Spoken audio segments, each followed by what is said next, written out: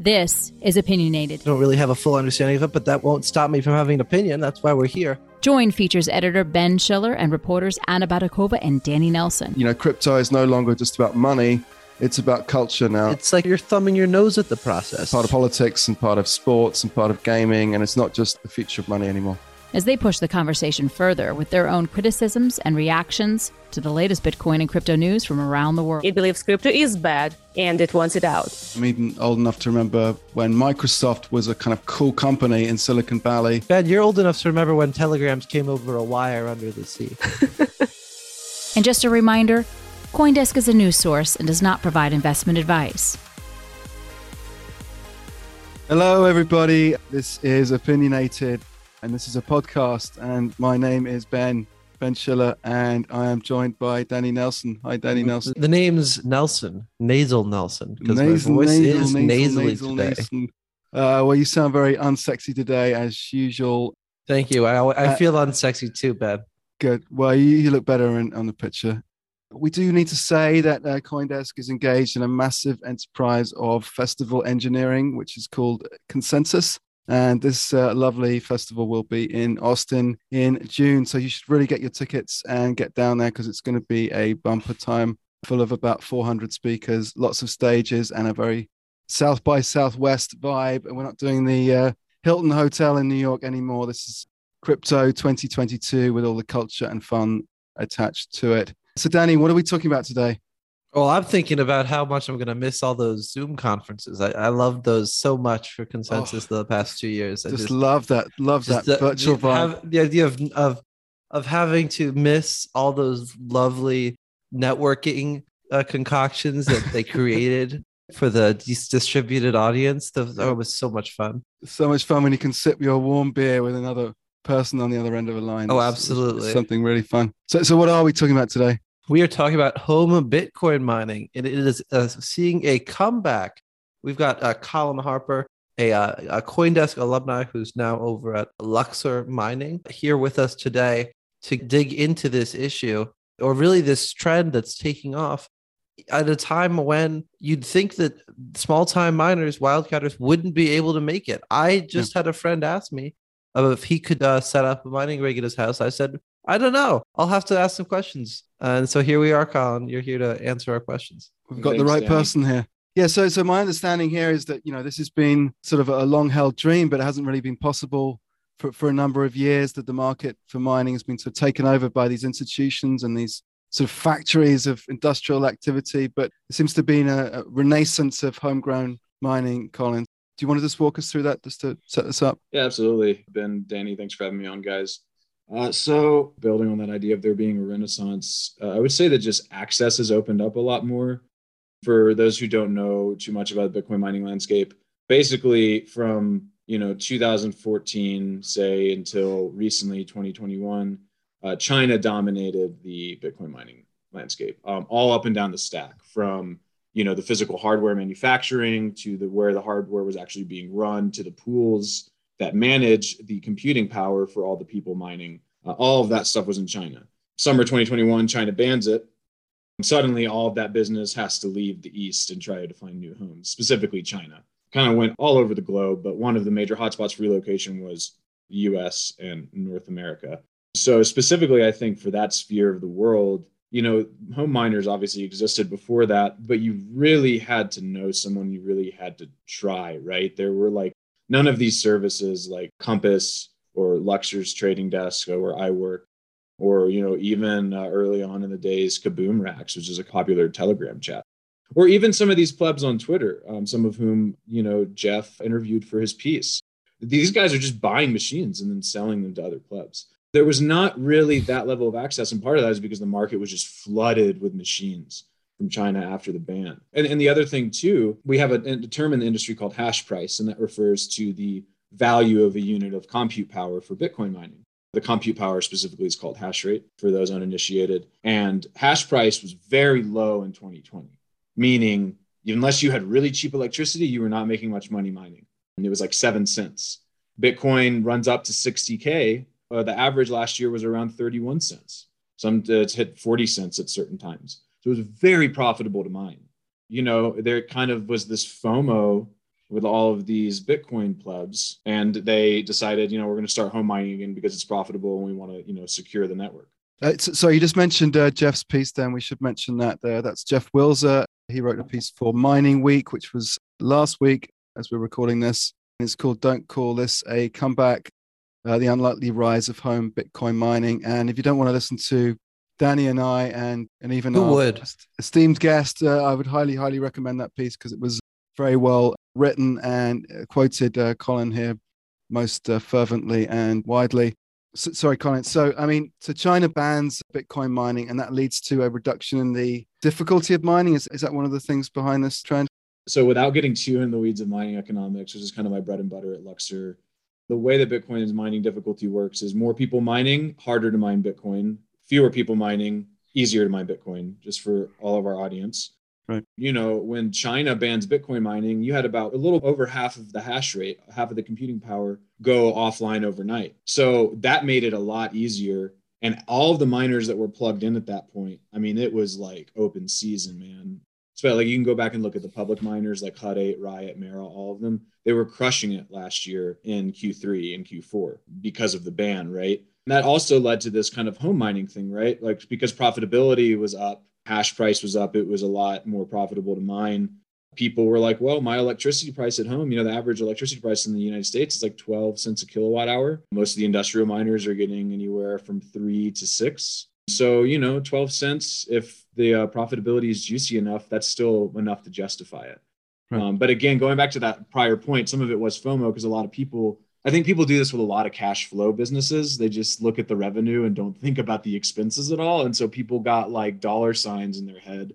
Right. And they bought a bunch of equipment. And one of the biggest problems we've seen, and now machine prices are starting to come down, is there's nowhere to host all of it. People are looking for places with favorable electricity rates. They're looking for places where they can get constant electricity, where they don't have to deal with putting it in their homes. And there's just not enough infrastructure for it right now. Do you think this is also driven by COVID a little bit? People were stuck at home, nothing to do, and kind of fiddling on the computers. And it's like, why don't I break out a miner? Yeah, honestly, if we can call it the COVID effect, I think that that's definitely in play. No doubt that people get bored. They try to find a hobby. Just to speak to that more broadly, on Bitcoin Twitter, plebs were starting to spin up a lot of nodes, try to do lightning stuff, like dudes that just got in last year, try to do crazy stuff like that. So I think that's definitely in play. Let's talk about that word pleb for a second, because in my conception, pleb means an ordinary person, nothing too special, just run of the mill.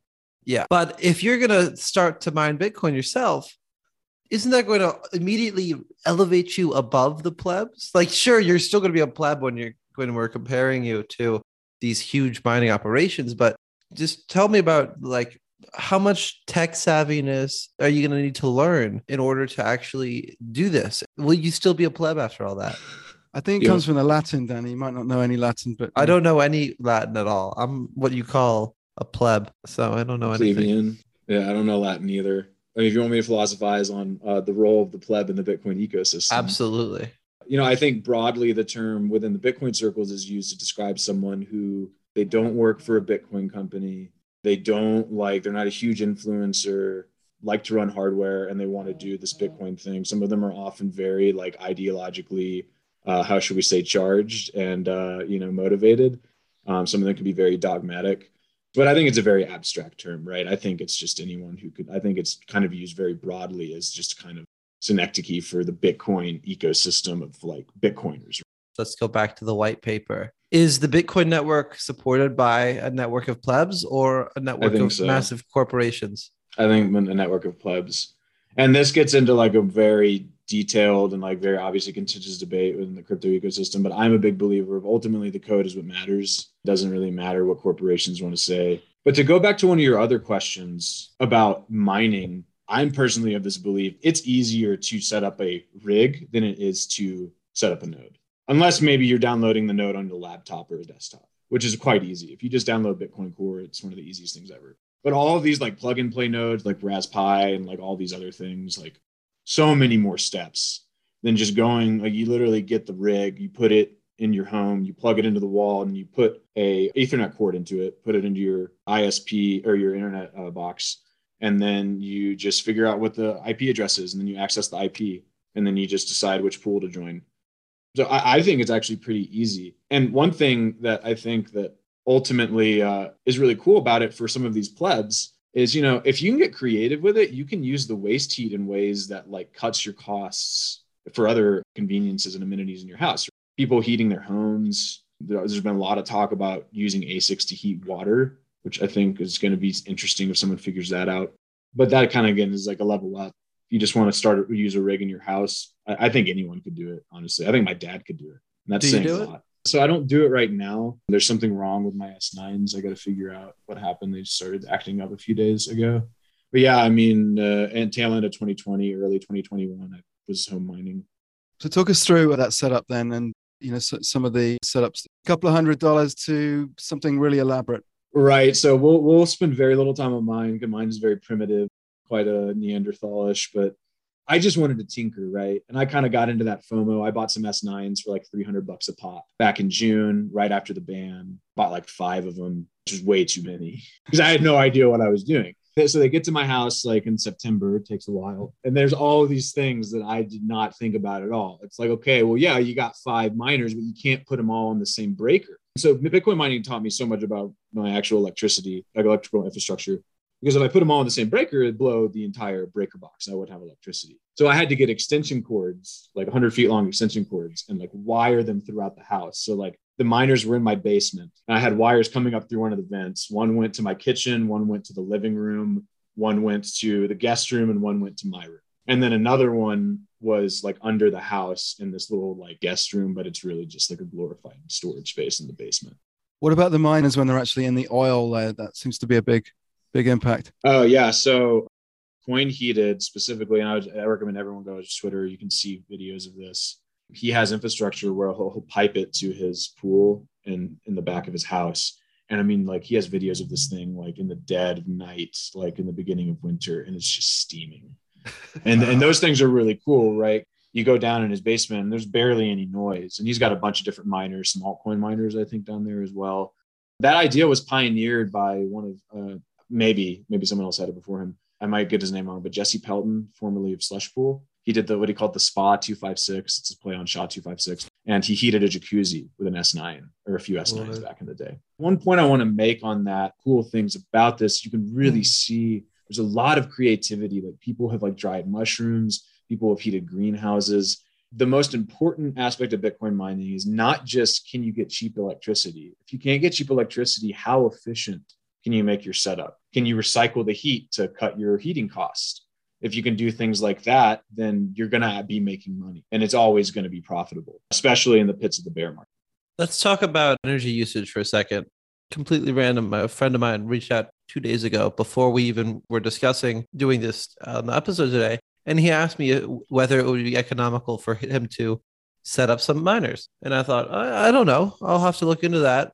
I know he's out in California. I'm pretty sure that electricity is expensive out there, as with most things. But he said his friend is installing some solar panels and he's expecting to be producing, I guess, excess electricity, so he won't be relying on the grid. My question for you, Colin, is one, is California a viable area if you're not living next to like a power plant? And two, is it viable to link your miners to a solar panel, or will you just be screwed at nighttime? So for the first question, never say never. I'm sure there are miners in California. I don't know of any Bitcoin miners. There are probably some GPU miners, right? But generally, no. California has some of the most prohibitively high electricity costs, not even just residential, but commercial. I actually, for our end of year report, I ran some numbers on this and it was crazy. California was, I think, the highest. It was almost as high as Hawaii. And think about that. That's insane. Like that's pretty crazy. So I would say generally, no, not really good. If you have solar panels, your question then becomes, would I be better off offsetting the excess with mining, or should I just sell it back to the grid for a credit? And I think that you have to run that analysis.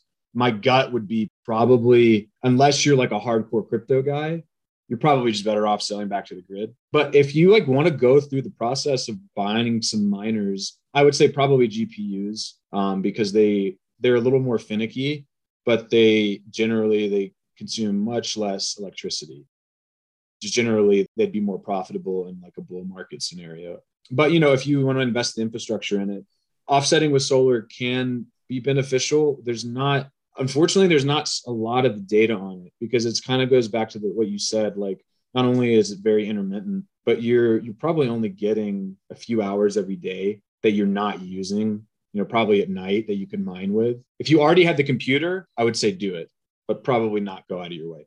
Jeff interviews a number of actual real people in his piece, which is quite unusual for journalism sometimes. It's sort of interesting sort of spectrum of motivations for getting into this space. You know, some people are driven obviously by naked money making, and some people like Scott Melker, who's a famous trader and goes by the moniker the Wolf of All Streets, says he just wanted to be part of the network. He'd always been sort of fascinated by this self-correcting sort of Bitcoin network, and he wanted to be part of that. So to talk about the kind of different motivations that people have for doing this.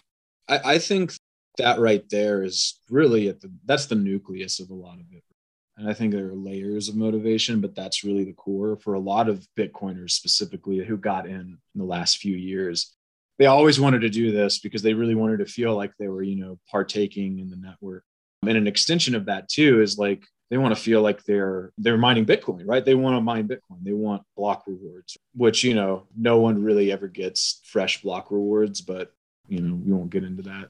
I think that generally mining is attractive to a lot of people because unlike Bitcoin, which is very abstract, mining is a lot more tangible.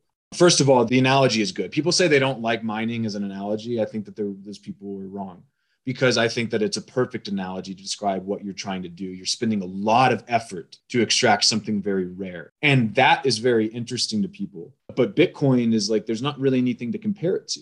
Really no analog in the physical world, really. And so people don't understand it, but they understand cash flows, and they understand hardware, and they understand computers. And I think for a lot of people who have kind of, you know, might be in even the Scott Meckler bucket of like kind of older, like guys like my dad's generation, they want to mine it because they want cash flows. You know, they don't want to hold Bitcoin.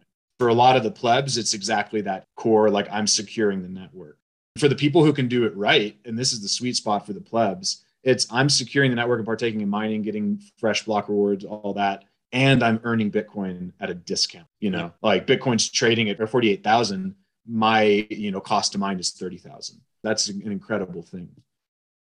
All right, so Colin, just take this story forward then. I mean, do we see this trend continuing, or do you think it's going to be beaten back by economics as more mining capacity comes online again? Oh man, I flip-flop on this. Some people think, because all the home miners, obviously, you know, they've got their stakes in the ground. And whenever I talk about this with them, they're like, yeah, we're always going to be mining. And I'm like, yeah, probably for a long time. But like, what happens when the entirety of ERCOT is mining Bitcoin? Like, what happens when electricity grids and energy providers, which they are starting to do? I mean, ExxonMobil is mining Bitcoin now. I mean, when you have energy producers that are the most heavily capitalized companies in the world and in their regional markets, I don't see how the smaller guys are going to be able to compete with that. That's at a much longer time horizon, you know? I mean, that's, you know, a few halvings from now when Bitcoin's block reward is around 1 Bitcoin, right? But I still think that it ultimately, you will have home miners who do it for a number of reasons. Maybe they lose money, but they do it because they want to feel like they're securing the network. They want no KYC Bitcoin. But you'll also have some guys like CoinHeated maybe, or other dudes who just have an edge somehow. Like I said, if they can be more efficient, if they're breaking even, they're mining. And as long as they're doing that, then you're going to have home miners. But it will become increasingly difficult. The people who do not have plans, the people who do not have cheap electricity, the people who are not really thinking about how they're going to scale and stay competitive are going to get washed out 100%. All right, so let's wrap this up. This has been Opinionated. That was Danny Nelson and Colin Harper, and I'm Ben Schiller. And thanks very much for listening. And you can check out our show page on coindesk.com, where you can find all our social handles, and you can interact with us if you dare. We'll see you next time. Thanks very much.